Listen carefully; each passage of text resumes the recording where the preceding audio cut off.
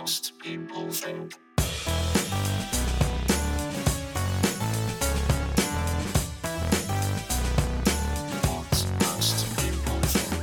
Hello and welcome to episode 58 of What Most People Think. This is the episode that almost didn't happen, man. I recorded it yesterday, edited it, spent hours on it, lovingly got it up to speed, and then deleted it like a twat, like a complete twat. My laptop said to me, "Oh, you haven't got any memory left." And maybe it was just like a personal comment, because evidently I didn't, because I deleted permanently the thing that I needed, and it's been a right old fucking saga. And I'm only telling you because I'm not moaning. Do you know what I mean? You know me, I'm not moaning. I know that people take pleasure out of other people's misfortunes. So just, if you're one of those people that's into Schadenfreude, just think of me just spending a whole day. Just think of the moment when I realised it was gone, and just, are you getting hard for that?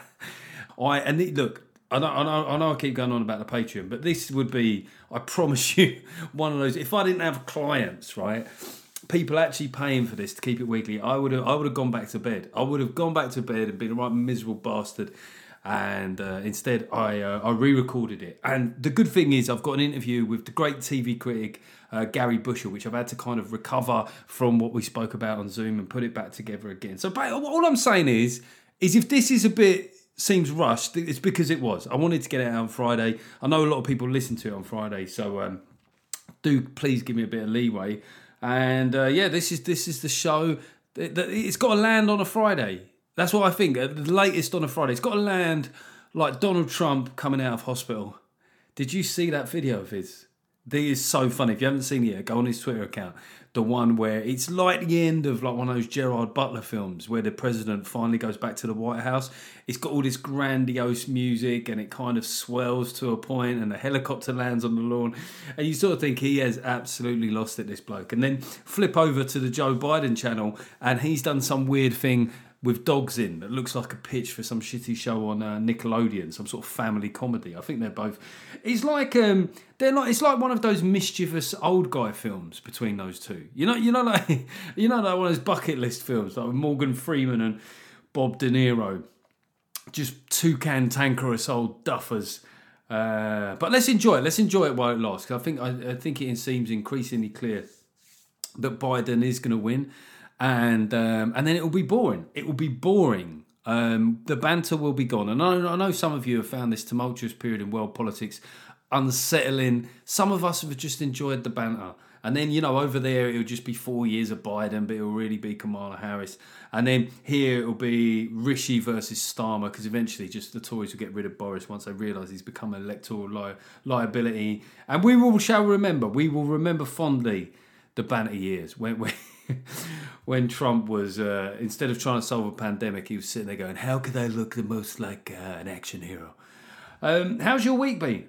If you live in Manchester, Nottingham, Liverpool, anywhere up north, essentially, the government are clearly considering extra restrictions, which my heart goes out to you. I don't know. It's just so hard, this thing, isn't it? You have strong inclinations, but you do see the rise in numbers. It gives cause for concern, but I do think that if we shut things down now, there's going to be stuff that doesn't come back, and people just need to, own that, right? They need to say that pub, that theatre, that cinema, it's not a guarantee that it will come back.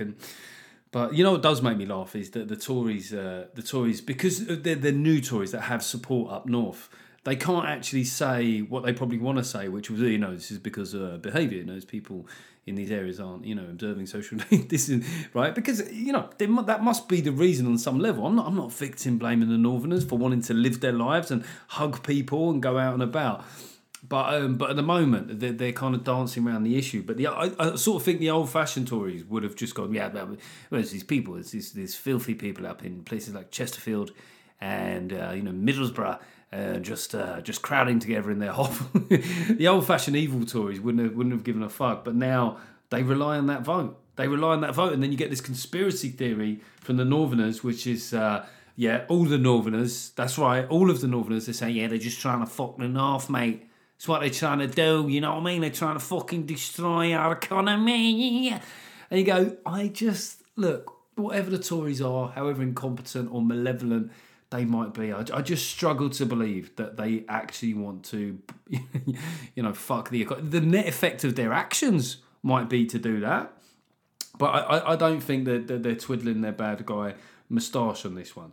And so, what most people think, this is what the podcast is. It takes the radical view that the Tories might be incompetent, but I don't think that they're evil. Not in this case.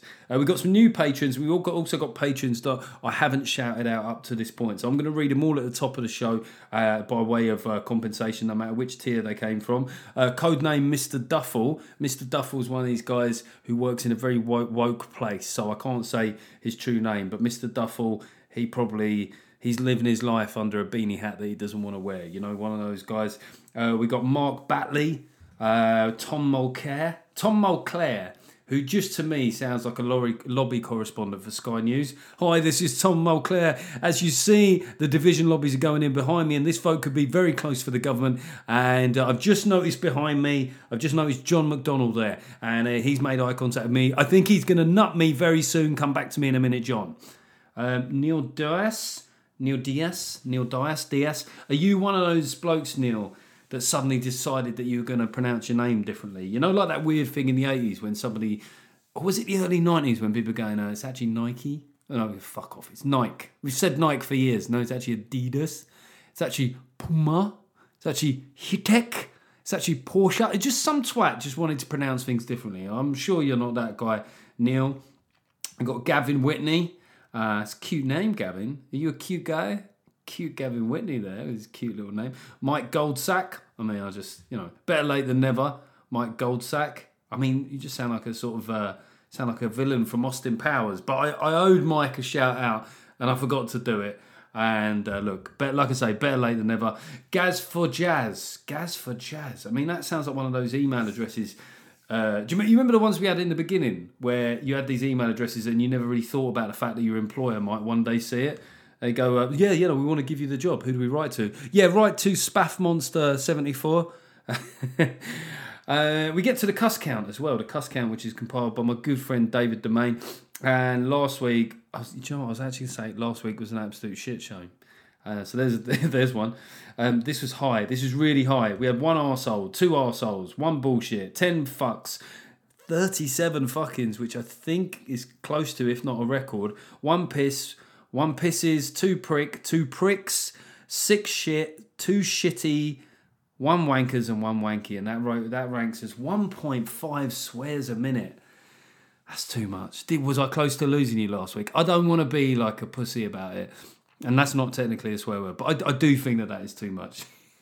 That's like the 2020 cricket of swearing, innit? I just come out, just literally Chris scaled it, mate, just slogging. We have a guest on this week, Garry Bushell, TV critics. You see, all the other podcasts, they would go for the fancy pants critics, wouldn't they? They go for like the Hugos or the Camillas, these kind of people.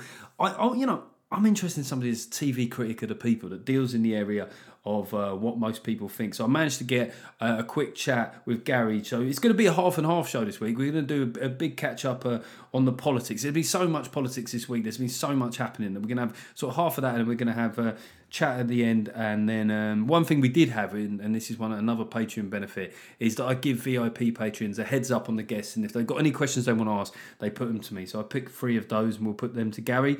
And then we've got a couple of normal letters at the end. And just before we crack into the show proper, a quick thank you and a fuck you, which we always do. Thank you to Cineworld. Thank you, Cineworld, for trying your best. You opened, didn't you? You did the deep clean, and what did the studios do to you? They didn't give you any decent films. The only one they gave you was Tenet, which probably now we've gone back in time, probably now that wasn't released.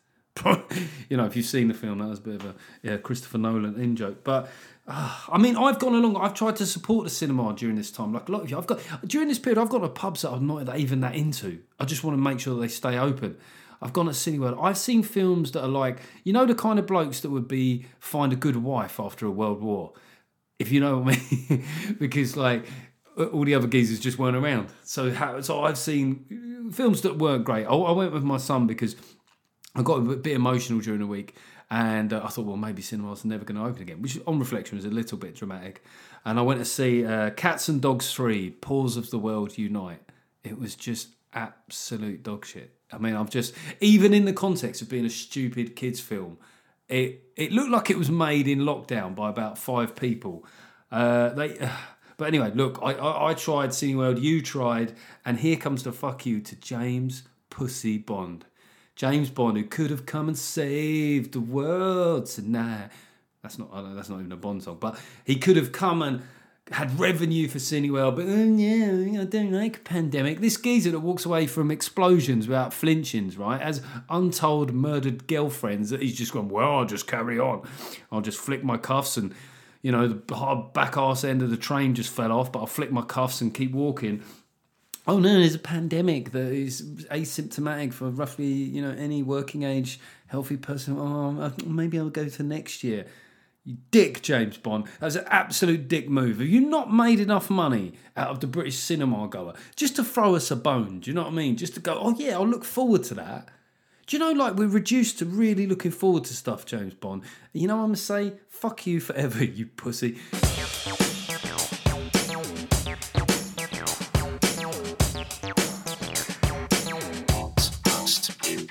So this politically... This is the week that Rishi Sunak, he come in for a bit of tap, didn't he? Rishi's had, if it was a batting innings, it's been a fairly flat track for him, isn't it? He's just been dishing out money, do you know what I mean? He's just been knocking the singles, very flat, he's just been facing medium pacers. But this week, the quickies came on, didn't they? He had to face a little bit of chin music, and this is always a great way of losing any new audience with an extended cricket metaphor. But what happened? So Rishi's done quite well. Yes, he's given out money, but on the other hand, he's communicated clearly, and he does seem to have a genuine level of organisation and empathy at a time when many Tories have been losing the room spectacularly, right? So he has this extended interview with this ITV guy.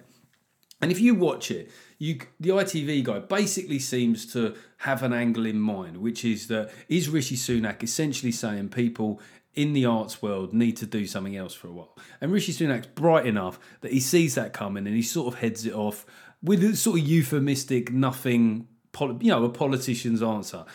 But the ITV guy, not content with that, drives it even harder. He doesn't get the answer he's looking for, but goes with the headline anyway. So this was, I think, on Tuesday morning. It said, Rishi Sunak tells artists to retrain. He didn't say that. I mean, he literally... And I know if there's any comics listen to this who want to hold on to the idea and the anger that comes from him having said that, deep down, he didn't say that, right? You might go, well, he thought it. Well, maybe he did think it. Do you know what I mean? But if we're going to start judging people for things that we think that they think, okay, I think that Keir Starmer thinks that people who do the conga and eat kebabs should be sterilised. But he didn't say it, Jeff. Yeah, but I think that he thinks it. And I really do, by the way, think that he thinks that. I reckon Keir... Sorry, this always happens with the Tories. I always end up slagging off Labour. But I reckon Keir Starmer... I know that he has some sort of working class roots and his dad made tools or owned the tool factory or whatever. I do think the working class people do disgust him a bit. I think, do you know what I mean? Like he's never stopped running from the council estate, is he? He's not really held on to that side of himself. It's difficult, Listen, I live in a decent area now, but once you become a sir, there must be a party that thinks, well, I can't really pot noodles anymore. But if you ever needed a sign that social media is left-leaning and tends towards the arts, darling, Rishi Sunak was trending with him within an hour. Right? Rishi said, how fucking dare you? Rishi Sunak, how fucking dare you? And for something he didn't say, and he was trending, and obviously his people got worried about this, and they got, and rightly so, they got in touch with ITV and said, look, he simply hasn't said this, could you change the headline? But as we all know, a lie gets halfway around the world before it's exposed. But I also wondered why people jumped on it so much with Sunak. And I suppose it's because it's been a bit galling for the left to see a Conservative politician at this time who is quite likeable and quite, has done pretty well.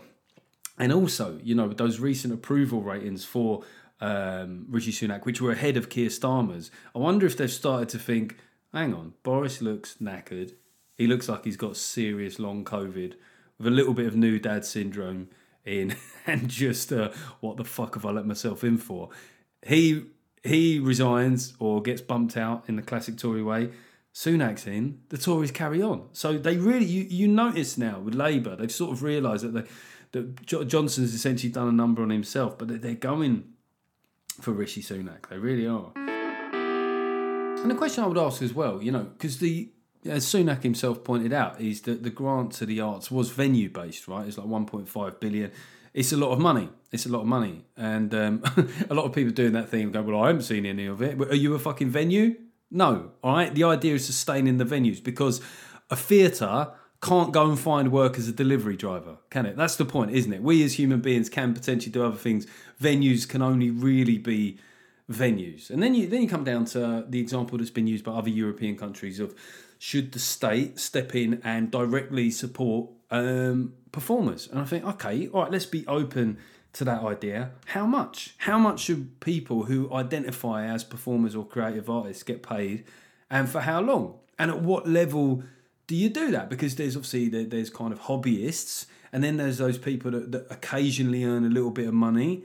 I'm thinking, would Andy Melman, the character from Extras, do we want to be supporting that guy in his sort of like flawed dream to be famous? What about someone that what about someone that like had a minor cameo in one of Harry Potter, like the second Harry Potter 2? I don't know what it's fucking called, but he's just hanging, in there for the Harry Potter reboot. What's the criteria for whether or not someone principally earns their money from it? And how well would it go down with the public as well, is the other thing. I mean, can you imagine the right-wing press if they just they just be going, who is this guy anyway? You know what I mean? He had one part like in El Dorado back in the 90s. This guy spent like less time on set than a porn star with a tiny cock. What most people think. Meanwhile, Labour is still they're in a bit of an empty space, aren't they?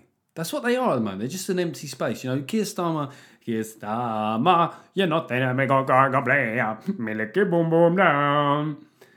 He could do with just saying that when he gets up next, because it's way more interesting than what he is saying. Because he's a lawyer, right? He asks good questions, but he doesn't give good answers. He's still generally on side with all the main principles of lockdown. When they were talking about cancelling the 10 p.m. curfew, he comes out with, there was pressure. I think a lot of people in Labour thought, well, maybe this is one area, it's quite popular, support the hospitality industry. He said, we will look at reform of the 10 p.m. Curfew. Reform is such a big word. You don't really use it to that. You reform like the justice system. I sounded well drunk there. You reform the justice system. You know what I mean? You reform the justice or the House of Lords. You don't reform like a curfew. Like, you don't go, we've reformed it to 10:15. If your parents telling you you've got to be in, you be in by 10 p.m. Sorry, I've just reformed that to 9:30. It's because they don't have a position. And this is the problem. Their main thing now is being cross about stuff. Labour haven't got any kind of major opposition, so they just tweet about how I'm so cross. I'm all furious. Well, you see me, livid, mate. Absolutely livid. And, they're in their rights to be about the failures of track and trace and all those little things. We're all angry about that stuff. But what we are looking for is an alternative. I mean, Lisa Nandy. So when it was leaked to the Times that the northern pub restrictions are looking like they're going to come in, she tweeted about, it's disgusting that this was leaked. You go, yeah, if I'm a landlord, I reckon that's what they're all standing around on the old landlord WhatsApp group discussing. Well, I tell you what is really worrying me about this is that it was leaked. Yeah.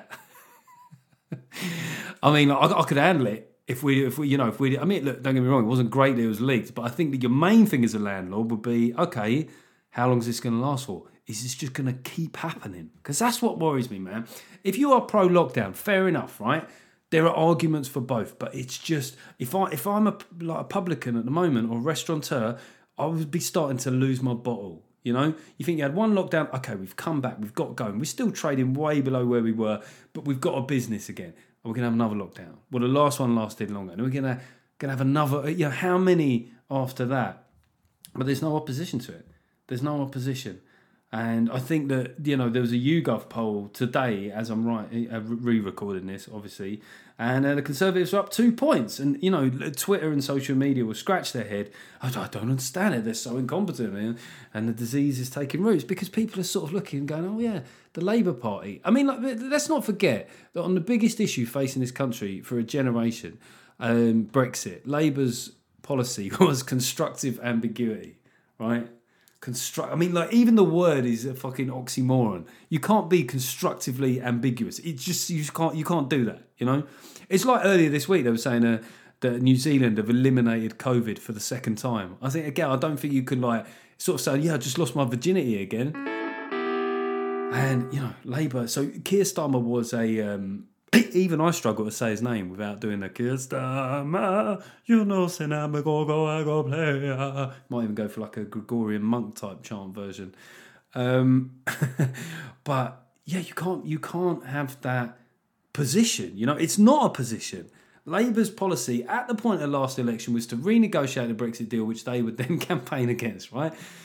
So they didn't have an answer there. Fast forward, we've got another biggest issue in a generation, and we do not know what this party would do, you know? And the Labour Party right now, if they should change their flag from the rose to just the angry face emoji, because that is all they've got. I'll do a little bit of a chat about one of my pet subjects here. Old Nicola Sturgeon, who I just... I'm wondering if the gloss is finally going to come off Nicola for some people, because it was revealed this week that she had a meeting in which it was put to her that the then First Minister, her predecessor, Alex Salmond, had allegations of sexual assault against him. And she said that so it definitely happened, a meeting, and she said that she forgot it. Yeah, like you. I mean, like, he was the first minister at the time. He's the most powerful person within that devolved nation, and she just forgot it. She just forgot it. You know. Incidentally, the meeting was with a bloke called Jeffrey Aberdeen. I just don't think you forget any meetings with a bloke called Jeffrey Aberdeen. I just wonder what it takes with Sturgeon for the halo to come off. The R rate in Scotland is the highest in the UK now, right? 1.7, and that is despite having some of the the biggest lockdowns, much bigger than England, and even a lot of the local restrictions. There's a lot of people think that she's missing. You know, she made the same mistake that Gavin Williamson made. You know, in terms of exams and the algorithm. Let's not forget that she was the prequel to that, and also stood by it initially. You know. I wonder, because she's so used to blaming things at Westminster. There must have been a part of her that just wanted to go. I say, by the way, Nicola, we have a couple of allegations of sexual assault against Alec. She's like, Westminster, what? I blame Westminster. But Nicola, we can't be blaming Westminster for Alex's party hands. You know, the Westminster did it, the bastard. This is the one thing a lot of people that are against Sturgeon think is there's almost that part of you that thinks, I hope that she does get independence, because one day she's going to have to find other things to blame. I look forward to it. And also, by the way, this SNP MP, Margaret Ferrier, the one that kind of like had symptoms, came to London, got a positive COVID test, got the train back home. You know what I mean? This is the same woman that absolutely slated Dominic Cummings. And then it turns out she's been out all these other places. You thought her COVID symptoms did like more tour dates than Aerosmith. But yeah, I just wonder. This is the problem, isn't it, in Scotland? Is if you're pro-independence, there's only one game in town. So I think what this political roundup proves is that they're all a bit at sea at the moment. They're all a bit at sea. And I haven't mentioned the Lib Dems because no one mentions the Lib Dems. What most people think. Anyway, what's more fun than talking about the Lib Dems is talking to Mr. Garry Bushell. I was so excited to have Garry on the show because he's been around talking about television for so long. It was great to have an opportunity to pick his brain about TV, about a little bit of politics, and also about the music scene, which he's been involved in a lot too. Enjoy the chat.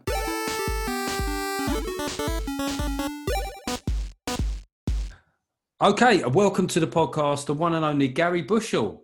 Pleasure to be here, Jeff. Nice to see you. TV critic of the people. There's not many people like you. That column has moved about a bit. It's been going since 1987 now. 1987. It's currently at the Daily Star, isn't it? On a Sunday, yeah. On a Sunday. Sometimes it sort of it slips over to the Sunday Express as well when their columnist is away. I mean, I've just been interested. Like, what is the being a TV critic? The first thing I think about that is it's another one of those jobs. I mean, we're both in worlds that can be a bit arty-farty and a bit snobby. Is being a TV critic like that? Do you have much contact with the other guys in the industry? Well, I know people like Ali Ross. I keep in touch with the ones I respect. But I don't bother with the ones I don't respect. You know, why would you? I mean, yeah, it used to be a very snobby thing, but I think we pulled it right down to earth. Well, I suppose that's the weird thing about television, isn't it? It's like the main function of it is to achieve a mass audience. And yet, so often when it comes to TV criticism, they seem to promote things that are of niche appeal and dismiss things that do well with normal people.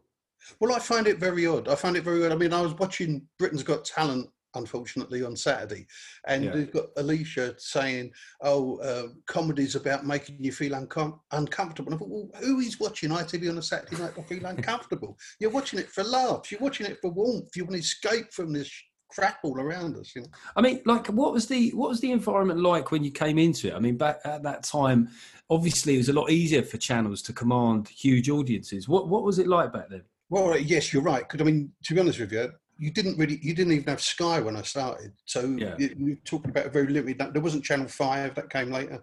So you're basically talking about 4 channels, and everyone was competing for the same audience. And now they're all competing for various fictional audiences that haven't quite, in their heads, make sense, but in reality, might not be there. I think. I think the terrible thing, of course, is that ITV took a decision to stop making dramas for men. Could it used to have fantastic dramas like Sharp and things like that, and it made Sweeney, obviously going back even further, but it made the decision that men weren't an audience they wanted to cater for. And then, of course, in the 80s, in the late 80s, early 90s, they decided they didn't really want mainstream comedy anymore and turned the guns. They axed Benny Hill, as we know. BBC axed Les Dawson. Carry On films were banned, and it was just like madness broke out all over the place. I mean, does some of this lead into this difficulty that terrestrial channels have? I suppose what IT have got, they've got the big marquee things like Celebrity, I'm a Celebrity, and Britain's Got Talent and stuff. But is this kind of loss of audience? I mean, because they would sort of argue that in a way that it was inevitable loss of audience to streaming, or have they sort of accelerated it by disconnecting from, the mainstream audience? I think the latter is true. I think they've disconnected. I think they've decided they don't want that audience. They don't really. I mean, the madness of this is it's all advertiser-led, obviously, because the advertisers want young people with money because they're going to hook them for life. That's the plan. But in reality, young people with money are probably married, paying mortgages, got kids. They've got to worry about kids, maybe even school fees. Who knows? Whereas people of my age, we've paid the mortgage. Our kids are grown up. We've got money to spend. So why don't they aim at us a bit as well? Yeah, there is this sort of... Channel 5 has gone down that route of actually saying, hold on, we'll do this more mainstream stuff, and it seems to be working for them. Obviously, I grew up loving all sorts of comedy. I loved Spike Milligan, loved Monty Python, but I also like Steptoe Son. And I think there's the disconnect now, because they don't look for the next Steptoe Son. They don't look for the next Fools and Horses. If anything's a hit, they immediately, every other TV channel wants to copy it. So why aren't they looking for mass comedy, entertainment? Because it's there. People have still got the talent to write it. The comedy actors still exist. Give them a great script and it will come alive. But they just don't seem to be looking for it. Is it just because, you probably know better than me now, is it because the executives are all from Oxbridge and they don't really give a toss about what people want to see? They just want to their own prejudices. From my experience, certainly recently, it's definitely there's a difference between TV, as in like the commissioner end of it. Like they are more directly in touch with what's happening with their audience, and then production companies, because obviously, like you say, there is like a strong sort of undergraduate, postgraduate culture, and they're not necessarily excited. There's not sexy television to them, big mainstream audiences, and certainly, I suppose when you look at the shows that critics tend to kind of, really like Catastrophe and Fleabag and stuff like that, that's the sexy kind of success, isn't it? It's not, something like Mrs. Brown's Boys, did huge numbers relatively recently, but it was derided by the industry. What was your take? I don't think I know your take on Mrs. Brown's Boys as a show. Well, I like Brendan. I think he's a great talent. I think he's done really well. He's got a wonderful memory for gags. And the fact that it's basically pantomime, isn't it? It's slapstick. It is, yeah. It isn't as smart as Galton and Simpson, but it makes a lot of people happy. So why not? What's wrong with it? I don't know why you'd be snobby about it. Well, it's weird because I think, I think the quality threshold for that show certainly dropped off the last few series. But I think sort of series 1 and 2, and to an extent 3. I thought that they were good, and they had enough about them, didn't they? They broke the fourth wall. They did just enough for it to be. kind of interesting. But the industry was lining up to sort of body slam it as a show, and but almost as though getting like 10 million views was this straightforward thing. Like, oh, if you simply compromised your principles, anybody could get 10 million viewers. I think like it's like long ball football. I don't know if you remember, there was an interview with Graham Taylor when Watford were doing well, and they said to him, they sort of implied that it was straightforward to do this, and he said, "Well, if it was easy, everybody would be doing it, John." and you know, being a Wimbledon fan, obviously, I had a lot of empathy with that point of view of. I was trying to think of a time when Watford were doing well. It must have been quite. This. I think Elton John was still straight back then. You really see the difference, don't you, at Christmas? I mean, you must remember growing up that Christmas Day there were always fantastic comedy shows, and it was like everyone watched together.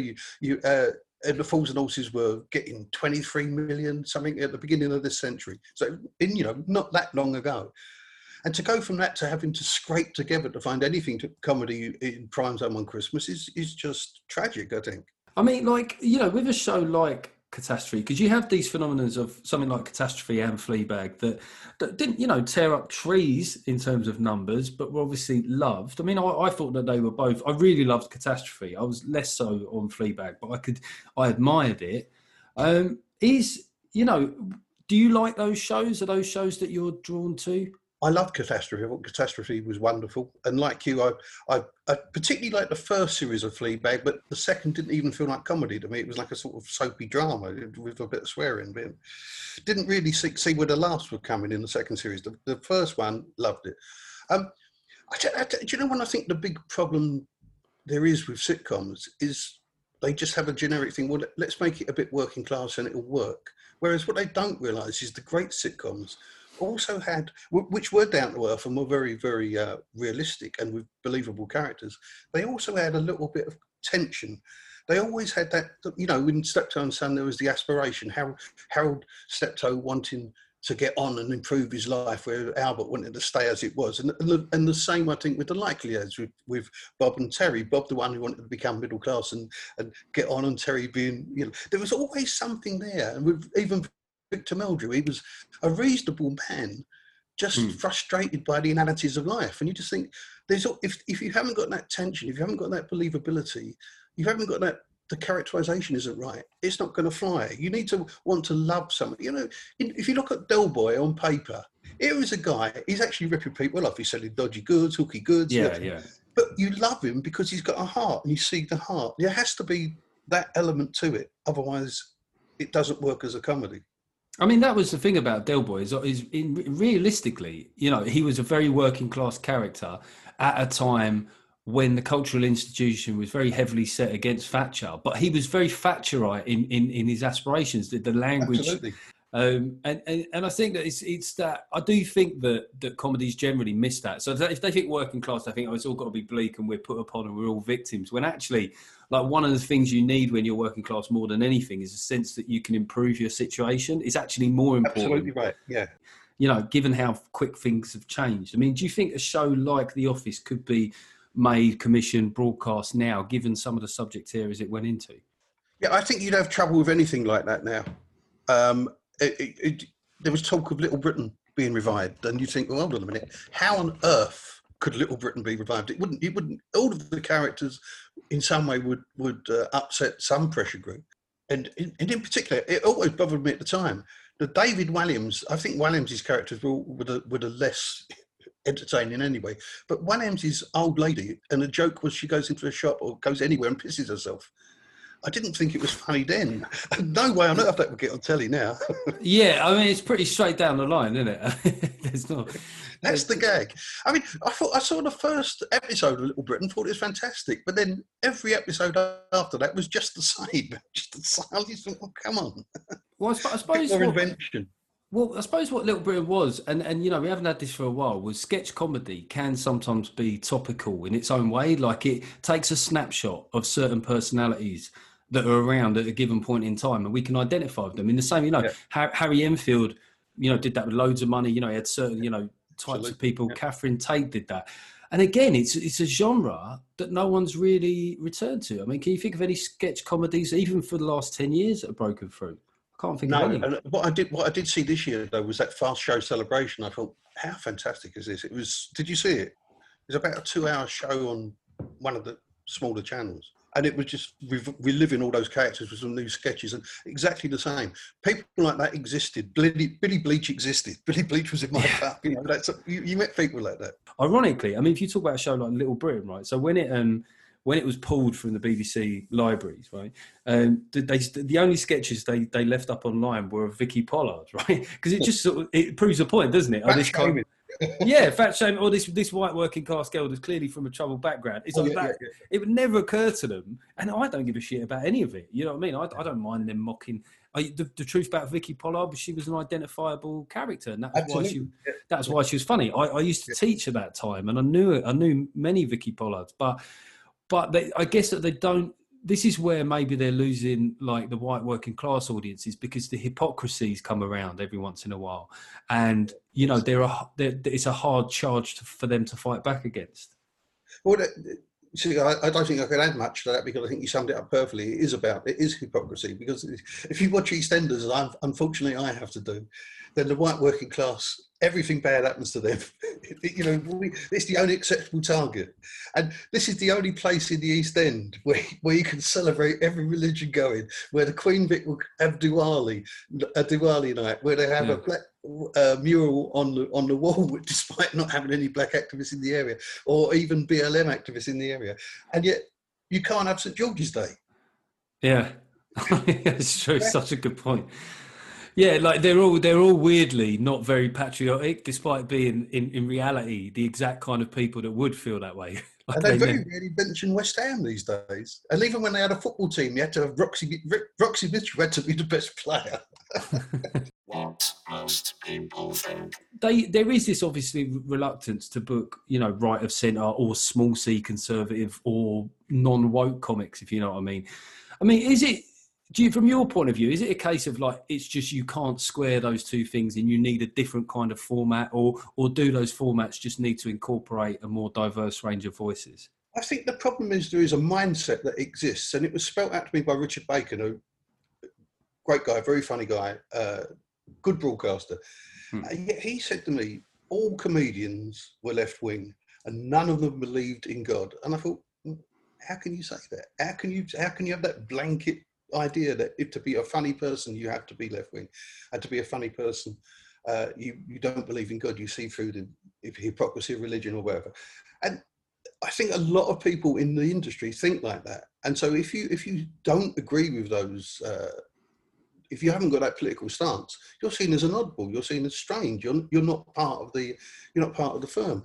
And yet, when you go back and consider some of the people we might consider the real giants of entertainment, Bob Monkhouse was a conservative. Kenny Everett was a conservative. Les Dawson was a conservative. It's not true that you have to be left-wing to be funny. I mean, and it's also not true that left-wing people can't be funny. You think of the late Linda Smith and you think of Mark Steele. These are very funny people who happen to be socialists. So I don't think there should be any rules about it. And I think the problem with Have I Got News for You is even when Labour was in power, they were still banging on about the Tories. You think, come on, man, aim for the power, for God's sake. I mean, if you think even about, you know, in terms of ubiquity of viewpoints among comics, right? At the moment, you know, our industry is being hampered by like the fact that venues have to shut early or aren't open at all. And there's very little dissent from that. I mean, where are you at with where we're at with lockdown? What's your sort of take? Well, we all went along with it when it started and felt it was the right thing to do. But increasingly, I feel the supposed cure is doing more damage than the disease. And if they carry on like this, if they carry on, especially if they impose more lockdowns, it's just going to cripple the country, and more people will die as a result of the economy being mucked up than they ever would have done from COVID. It doesn't make any sense to me. Why would you? When the only people likely to die are people my age and older with underlying health issues, why are you looking down everybody? Let people go out and work. Let it get into the population, because that's the only way you'll get herd immunity. I mean, I just think that they've gone barking mad. They're just completely even scientists now in great numbers are saying this doesn't work. Rethink this. I mean, I do worry. I mean, like one consequence of this, sort of circling back to TV, is that we have been spending more time at home, with our tellies, and there has been this growth in streaming services. Not least because the main channels, for understandable reasons, haven't been able to generate new content. Yeah. Do you think now? Do you only see it going one way with streaming services? It seems to just be. I mean, all I can do is judge it by my own kids and the kids of people I know, and they seem to only watch Netflix and Amazon Prime. That's all they don't. You talk to them about a terrestrial TV program, they don't know what you're talking about. They might come in and sneer when I'm watching EastEnders, but all my kids want to talk about is Cobra Kai and things like that, and Tiger King, obviously, and these great shows on Netflix. Not everything on Netflix is great, but it's enough good stuff on there to justify the money, I think.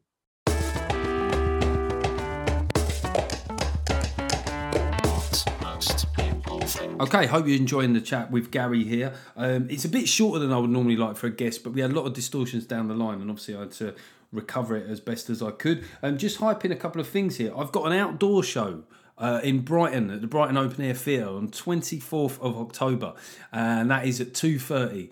And I think I can say with almost complete confidence that is fine, right? It's 2:30, it's outside, it's on the south coast, and I'm going to have a bit of support there from Leo Kerr. Some of you, if you came to see me in Southampton, would know how great Leo's an absolutely great act, and like it's an hour-long show, we're including support from Leo. It's a really great venue there, so do come to that. Coming up next week is the tour dates in Newcastle and Birmingham. And, obviously there are issues floating around, but if it gets postponed a bit, I'm going to still try and do it in November. Do you know what I mean? But I'm going to do these. I'm going to come to fucking Newcastle. I was going to say if it kills me. I've said that before. I've got to realise the obvious irony of these things. Obviously, the Patreon, I wanted to do what most people think news desk this week, which is the short sort of TV format version of the show. But some fucking dickhead, all right, because of the fucking Tories, probably sent their little fucking magic gremlins in my computer. I deleted the podcast, so I haven't had time today. So I'm going to look to do that at the front end of next week. But look, the Brighton Open Air Theatre one, it'd be great to see as many of you there for that as possible. I'm just going to do as many tour dates as I can. They're going to have to. It's going to have to be fucking like illegal, and even then, I will consider the fine. Do you know what I mean? Maybe we could all put in and go, how much would it? The worst thing would be if we were doing one of the tour shows and then the old bill come in and there was a raid, and I was like, yeah, who wants to put in a whip to keep the show going? And everyone's like, yeah, no, actually, I think we're all right, Jeff. Yeah, we're good, mate. We're good. Anyway, be lucky. Most people think. So when I told my patrons you were coming on, for the top tier patrons, I offered them the chance to ask you a couple of questions. So I've got a few here. Garry made his name in punk, supporting many political songs. Music is a bit soft and bland these days. Is there any comeback for political numbers like the sort he managed and others like the Jam and the Smiths? And that's from James Rogers. Do you see politics coming back into music at all? Well, it's still there. It's whether anyone can break through and have an impact. I like Louise Distrauss. I don't agree with her politics, but I think she's a good performer, and I think she's got something going for her. But yeah, I'm a great believer in bands with opinions and bands writing their own songs, and I've done everything I can to encourage them. I still do a podcast where we play young bands and try and encourage young bands to come through. So. I don't care what they sing about, but it's good when they have got a bit of something. A band from Brighton I like, a quite young band called Barstool Preachers, and they've got a great song. I'm trying to think of the title now. I know the words include "Don't look down on anyone unless you're giving them a hand up," which I thought was a nice line. So there are some really good bands about. Are they boring now, though, bands? Because the thing is as young people are quite serious and conscientious. I mean, I think I mentioned in the last podcast, like, if they threw a telly out the window, it'd be because it was made through child labour. That would be the main reason. Like, where are the stories? I just don't see. I mean, like, grime music has got some interesting characters, some lads who, they're sort of charismatic and you want to know what their lives are about. But does that still exist? Do reckless rock and roll bands still exist anymore?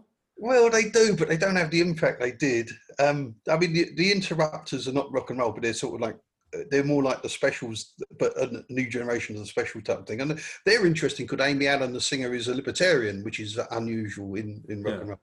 So they've got a great song called "Take Back the Power," which is all about, well, it's self-explanatory. And so yeah, so there are some great bands out there. I think the old school rockers, what you find now, unfortunately, is people just trying to ape the ones that went before. You know, because Ozzy Osbourne did it. It's not so cool when you do it, mate. Could you just Ozzy and people like that have gone so far and done so much. It's just a shame to see them all dying. I mean, Pete Way from UFO died last month, and Eddie Van Halen just died. And you just think, Christ. I know the autobiographies, like the rock biopics, because obviously we've had the ones with like Elton John and Freddie, and I just think I just don't know what they'll be, in a few years. They'll just have to make shit up. I mean, you got the sense for those two films that they had to tone it down. I mean, certainly the drug use in both those films was a fraction of what happened in their lives. Now they'll have to be writing drug use into it, because otherwise no one will watch the films. Well, even someone like John Cooper Clarke, who was, I thought, absolutely brilliant when he came through on the wave of punk. Even he's had lost 20 years of his life to heroin. You just think, Christ almighty, these people really lived and not in a way I'd like to live. But well, that's the thing, is I'm not sort of saying that you have to have had like sort of substance issues, but you definitely get a few stories out of it, don't you? There's not really many sort of great band stories, like, we went to a party of Chris Martin and he had like the best coffee ever. We was up till like 1 a.m. He had a proper Brazilian straight off the beam, mate. I remember being with UFO when Tonka Chapman also just died, chopped out the biggest line of cocaine I've ever seen in my life, which was about a foot long, and just did it. Just like that. Christ almighty, really? And your nose is still there, you haven't lost your septum yet? It was just those years when I was on the road with bands. Going to India with Hanoi Rocks was one of the most weird and enjoyable and wonderful and scary trips I've ever had in my life. Trips as in journeys, or did you... Oh yeah, no, journeys, but unfortunately, yes, in both senses, because they gave me some opium and then suggested I tried brown sugar. And because I was quite young, and I'd only really ever done speed and stuff like that, I naively said, "What is brown sugar?" And he said, "Oh, it's like a cross between speed and cocaine." I thought, "Well, that'd do." The idea that I was snorting heroin never occurred to me. You didn't have an Uma Thurman in Pulp Fiction, did you? This is a letter from Peter Miller. He says, given the recent announcement that ABC are rebooting the Wonder Years and Disney are rebooting Doogie Howser, is there a need for British TV shows from our childhood to be... Oh, I suppose what he's saying, to be given the woke wash. What he's sort of saying is, if these shows get rebooted, is it worth it if they give them the woke wash sort of thing, as we've had with Doctor Who? I mean, that last series of Doctor Who, I do think that they sort of forgot what the purpose of the show was for families to sit around. There's so many places that you get lectured now. Is there a danger if they reboot these shows? It would just be more of that. I just had a vision of Till Death Us Do Part being rebooted with Alf as more like a Corbyn character. Alf senior and preaching for the nationalisation of the ducks, what's left of them, I'm more of the opinion that unless the original people are involved and the original writers are involved, it's best to leave these things alone and think of something new. Personally, I thought it was terrible when BBC4 remade. Even Porridge didn't work, did it? And that was the best script probably they tried to take on. It was just an unmitigated failure, the whole thing. Well, that is the problem, isn't it? It's almost like with the recent Star Wars sequels, is that, it's good talent involved and stuff like that, but it's just hard on the people who are in it, really, because you think, well, how good are you going to be? As good as Ronnie Barker? I mean, I don't even think that's possible, right? No. So the starting point is that central talent will definitely compare badly to the previous talent. No, I think I'm with you. Find new things, but I suppose that's the bind that terrestrial broadcasters find themselves in, is that they need things that will definitely get people to watch. But yeah, maybe the answer is just to be more risky and create shows that have mainstream appeal. I mean, like, the Christmas special of Gavin and Stacey was a good example of that. Did so well. I mean, it wasn't like wildly funny, I didn't think, but it was a great thing to watch. What did you think of that coming back? Yeah, I loved it. I thought it was well. I mean, I really love Gavin and Stacey. Like you, I didn't think it was quite as funny as it could have been, but they didn't have a great deal of time on it, did they? I think he wrote it pretty quickly. They seem to forget that the most important thing they should concentrate on is content. And I think if they were producing shows like Gavin and Stacey, or anything as good as any of the stuff we love, then the whole debate about the license fee would go out the window, because nobody would care. We don't care. It's making us laugh at Christmas or whatever. That's what we want them to do, and they can't do it. Content. Not expanding across the web, not creating the world's biggest, I don't know. BritBox annoys people, I think, because we've already paid for these shows. Now we've got to pay it's true. Yeah. What's all that about? I mean, I do sometimes wonder about the expansion. I mean, you look at the expansion in the podcast as well. You can sort of understand to a point why the private sector are going, hang on, this is like one area that was exclusive. Yeah, you've got all of these local radio stations, and you're subsidised. And the thing that annoys people most about the BBC, I think, is if someone's head of content, or head of production, head of drama, head of comedy, it doesn't matter how many times they muck up, they will still be in the BBC. No one says, well, that was awful, you've wasted millions of pounds, fuck off, which is what they should say. They just get, because it's feather bedded, because it's subsidised, people have this sort of charmed life there. Executives go from failure to failure of it, and no one ever gives them the can. Well, a bit like those football managers, like Mark Bruce and Mark Hughes and Steve Bruce. It does feel like no matter what they do at football clubs, there'll be a job. Because once upon a time, 15 years ago, they got someone in the playoffs, Exactly that, yeah. What most people think. The final letter here from Andrew Lindsay. Garry was a journalist at Sound for years and championed lots of bands such as mod bands, The Chords, Small Hours, and some of the Oi Ips. Am I saying that correctly? The Oi bands. Yeah, the Oi bands, which he loves. Does Garry think that there's a need for Top of the Pops to come back? And, well, just answer that question. Is it possible for Top of the Pops? It's been discussed for a long time. I mean, we just wouldn't know what the songs were, would we? That would be one of the main problems. There's the trouble. I think they muddied the water when they changed the way the chart was done, and it was all about downloads, and suddenly you can have a whole album of tracks take up the whole of the top 10. What you're going to have, you can't have the same artist on there 10 times, can you? So it makes it very hard. I think you probably have to rationalise the charts and make it all about individual sales of singles rather than tracks, as it used to be before it had any valid. But we certainly need more space on TV for bands who aren't mainstream, in the sense of they aren't trying to be like X Factor bands and that very narrow range of pop, which is what it all is about now. So even Jules Holland's show doesn't really give any space to those new bands. You'd never see Missing Andy on there, or bands, the Great Essex Band, or you'd never see bands. You wouldn't see Buster Shuffle on there, who really, if they had any TV exposure, they'd probably be massive, because they're sort of like a modern madness. It does feel like there's a point in British cultural life where if you weren't famous before it, the ladder was pulled up. It almost feels it's the same thing happened in comedy. I don't know if you remember, like at the end of the noughties, there was a big wave of people getting very well known, like Kevin Bridges, John Bishop, Mickey Flanagan, Sarah Millican, and like they're going to always be known. And then it was after that the audience for TV comedy shows went down. And I think it's probably the same, probably happened earlier with bands, didn't it? After Top of the Pops stopped.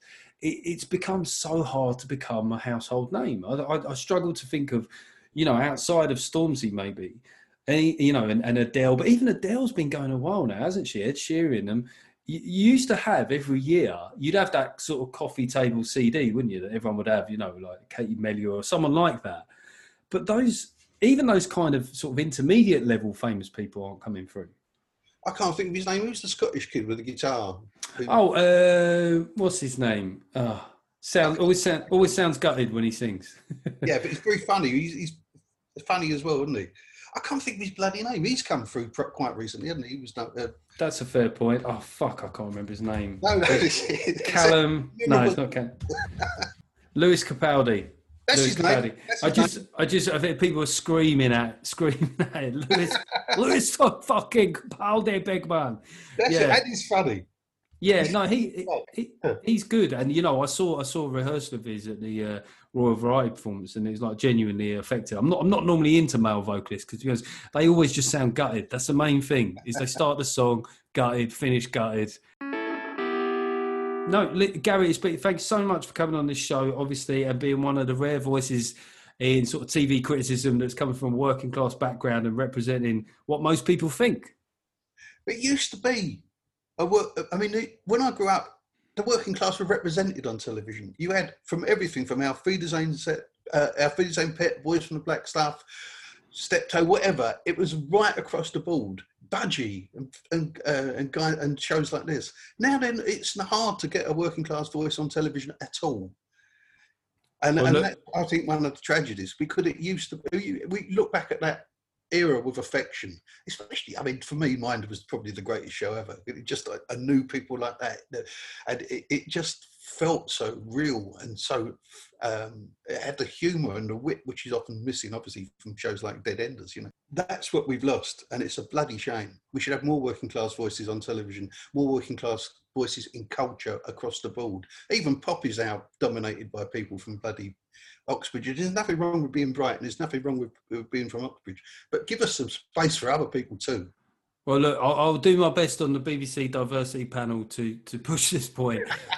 I'll use whatever influence I've got, and I'll also say, look, and Garry Bushell said it.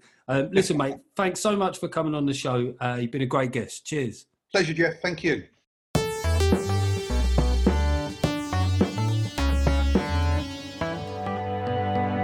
So there it was, the chat with the one and only Garry Bushell. Like I say, sorry that was a bit shorter than usual, but I had to salvage what I could. And just a reminder that when I do have guests on for Patreon VIPs, you'll get upfront notice of that and the opportunity to ask some questions. I know that we just did some letters with Garry, but there's just one letter from the normal section letters that I've got to read you. This is from, so I'll just read the letter first, and then I'll tell you who it's from.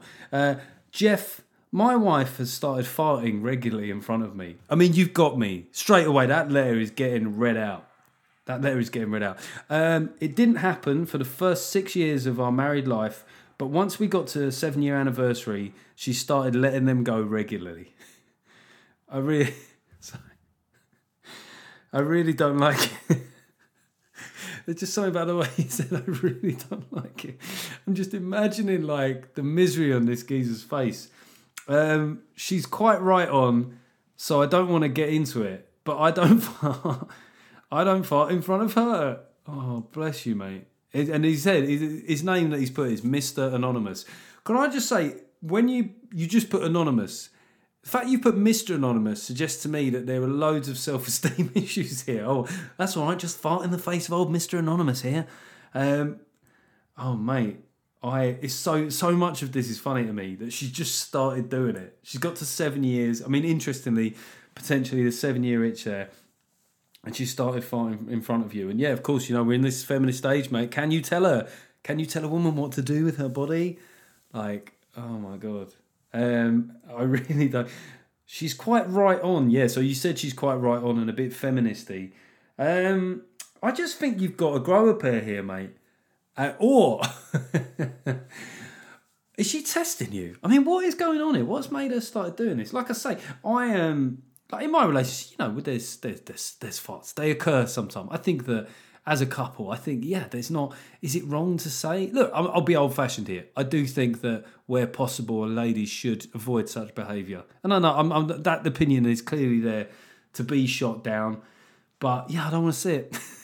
It's just one of those things. It's one of those little bits of chauvinism. I can't defend it, right? I can't defend it. It's in the same way that women should just shave their armpits. I'm sorry. Yeah, I know women grow hair there. It's unnatural to shave it, but it's been this way for long. I don't think we can turn back now. She's got. Look, maybe what you do is you've got oh God, I've just had a horrible idea, but I'm going to share it anyway. You just dry heave next time she farts, like instantly. When she does it, she goes.